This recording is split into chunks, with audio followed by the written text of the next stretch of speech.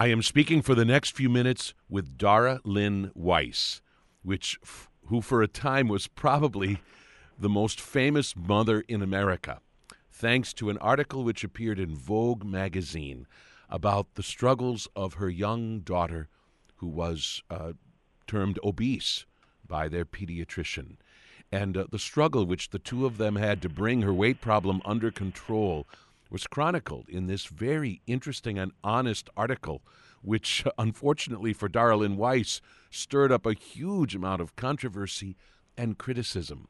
And hence the importance of telling her story in greater detail in a new book called The Heavy, A Mother, a Daughter, a Diet, a memoir by Dara-Lynn Weiss, a freelance writer. And in this story, we hear about Dara-Lynn Weiss and her daughter, B, and about this particular story, unique, of course, to this particular mother and daughter and small family, but a story which can be helpful for the rest of us as each of us confront this particular issue wherever we might be in our lives. But the fact that we are talking about confronting this issue with a young girl, of course, is what makes this a bit of a different story, and very, very helpful for us to consider. The book is published by Ballantine Books. And Dara-Lynn Weiss, we welcome you to the morning show. Thank you very much, Greg. Tell our listeners about the extent of your young daughter's weight problem. I mean, the point in time at which it became a serious issue and how serious it was. Well, it's an interesting question because she didn't strike me as obese. It would not have occurred to me that she was in that category. She was obviously overweight, and she had been getting heavier and heavier with every passing year. But we, went to the pediatrician every year, and it was always, kind of take a wait-and-see attitude until it wasn't. And then I think that's something that probably a lot of parents of obese children don't kind of realize when that line has been crossed from just having a heavy kid who may well be healthy to having a child who is obese and whose weight is actually affecting their health. It was not something that was obvious to me that it had gotten to a point where we needed to intervene, but until the doctor told us. And you write in the book of how hearing that term obese was quite a difficult moment. I mean, that was a moment when you realized the seriousness of the situation. I mean, more so than if the doctor had framed it with different terminology. Yes, and interestingly, I became very interested in kind of where the cutoffs were and who had established those cutoffs and, how they worked. And indeed, the 85th percentile for body mass index for age, which is the metric the Center for Disease Control uses to establish, the kind of cutoffs for overweight and obese. The 85th percentile used to be called overweight, and now it's called obese for that very reason. They wanted to shock people into thinking about this as a medical emergency that needed intervention and not, overweight, lots of us are overweight, and it doesn't have that same urgency. And I think that word had indeed the intended effect on me. And so, at what percentile for her age group was B? She was at the 98th percentile. Right. So she's way up the list, and you had just cause to be concerned. Of course, I suppose. Right. Sorry, I might have. Let me. I don't know if I said 85th percentile is overweight. The 95th percentile is obese. I think I might have. Right. Said obese at 85. Yes. It's actually obese at 95, and she was at 98. Right. So you undertook a fairly aggressive regimen. I mean, I think you would be the first to say it, that you were intending to really take this seriously. And you said that one of the problems out there is that there is a difficulty in desiring to be thin versus being at a healthy weight. And that was one of the trickiest balancing acts through all of this, that you loved your daughter as she was, and it's not that you wanted her to be thin, but you wanted her to be at a healthy weight. Say a word about that tricky balancing act. Well, I think it's tricky not just to convey that distinction to a child, but also to the people around you. When you kind of say, I'm helping my child lose weight, my child is on a diet, or working on her weight issue, I think the association is often that this is being done for aesthetic reasons, or that being thin is the goal. And I think it's so hard for a child who's just kind of beginning to be aware of all the body image pressures out there and the images that are being presented as kind of the ideal, and to kind of say, your weight is not healthy, we need to help you lose weight, but my goal is not to make you look like those girls on TV. I want you to just be healthy. It's very kind of tricky. And I was almost gratified that she was at such an age that, after she attained a healthy weight, the goal then was for her to gain weight, as she continues to grow, and that I was able to shift gears and say, now what's healthy for you is to gain weight, because I think it was scary for her at first, once she had reached a healthy weight, to see, as we kind of tracked her weight every week, that it was going up. And to kind of say, that's healthy for you. We're not always trying to get the scale to go down. We're not trying to be thin. We're trying to be in a range that is healthy, and sometimes that will mean gaining weight, and sometimes that will mean losing weight, and trying to reinforce that it's unhealthy to be very thin, just as it is unhealthy to be very overweight, and it's very tricky, and I can't say that I've figured it out perfectly, but I try every day. You also say that one of the most significant contributing factors to the fact that we have so many young children who are seriously overweight or perhaps even obese is what you call the national fear of telling overweight kids that they have a problem. You call that a huge contributor to the obesity epidemic. And I think maybe we have less reluctance about that now than we once did. But I know this is probably one of the reasons that your article in Vogue magazine attracted such attention, is that you were really trying to meet that reluctance head on. Absolutely. It's.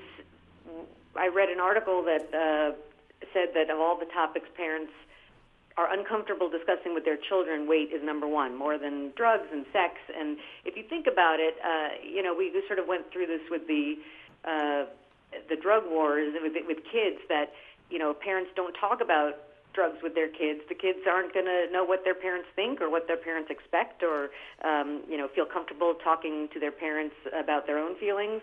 And we're in that same position with weight. We're so concerned about saying the wrong thing, or blurring that line between health and aesthetics, that we don't say anything. And I think the clearest example of that was the response that I've had of just parents that think, why would you ever tell a 7-year-old girl she needs to lose weight? Why would you ever bring this topic up in such clear terms?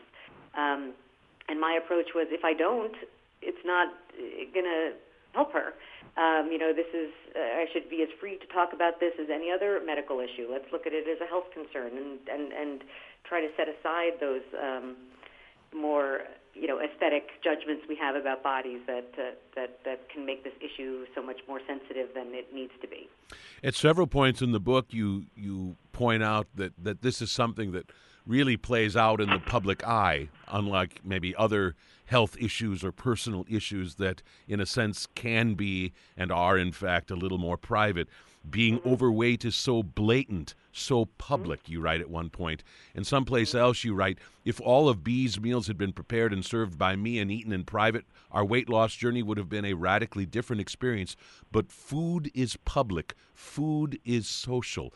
Ultimately, I was going to have to let B eat with and under the supervision of other people. And, of course, that was a source of great anxiety, particularly what she would be eating at school, what she would be eating with her friends. And this, of course, became one of the really toughest battles. Yes, and there's been a lot of talk about my story and the issue of privacy, and why am I being public about such a private issue? And I would argue that it's not really much of a private issue. Obesity is so obvious.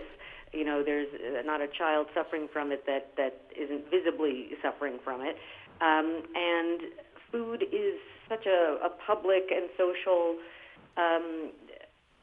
aspect of our lives that to say this is only something that we're going to deal with privately can really sabotage efforts to not feel comfortable discussing food choices, even curtailing, food consumption in a public setting is almost impossible. And I think parents of healthy weight children do it all the time, and obviously that's part of parenting, and that's supported. And to put obese children's parents in a position where they're scared to tell their child not to have a second piece of cake, as every other parent at the party is doing, or to kind of suggest a healthier meal option at a restaurant, as every other parent is doing, is doing them a great disservice.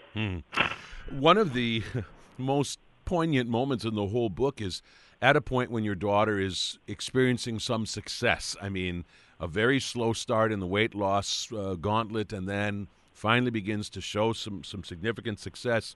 But you tell us that, in fact, she did not appreciate it when people started commenting on how she had lost weight, how she was looking healthier.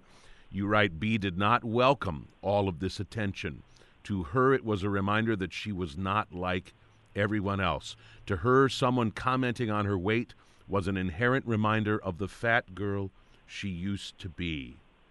And, of course, that is probably even tied up in the way in which her story was made public. That's not even really what you're talking about there. You're just talking about the appreciative, complimentary remarks of people in her own life.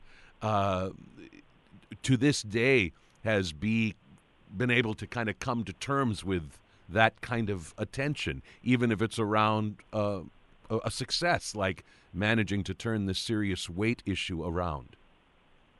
Well, I think as time goes by and she's sort of maintained a healthy weight, and it's the difference between the before and the after is kind of fading. It's just kind of who she is now. The comments have sort of evaporated, and I think she's grateful for that, because it is awkward. I think as an adult we're thrilled when someone tells us that it looks like we lost weight, but for a kid it is complicated, and I think it raises that interesting issue of thinness versus health. To us, we wanted her to be healthy, and everyone was kind of congratulating her for being thinner, and that was kind of not the point, and I think it sort of reinforced this idea that, like, you didn't look good before, and now you do. I think that's how she took it, as this kind of reminder, like, oh yeah, you were not in a good place before you took this weight off. And I think that was hard for her to hear, and I'm kind of grateful that now everyone's just used to her being, at a healthy weight, and that it's not really a subject of note anymore. Ultimately, if this was about anything, this was about your efforts, in your words, to be kind to B while also being ruthless in my fight against her obesity.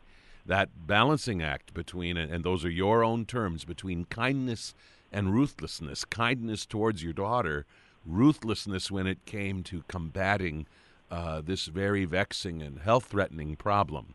I mean, not an easy matter, nor an easy one to write about. And I really commend you for a job well done on both counts in your book, The Heavy. A Mother, Daughter, a Diet. It's published by Ballantine. Dara-Lynn Weiss, thank you for joining me today on The Morning Show. Thanks so much for having me.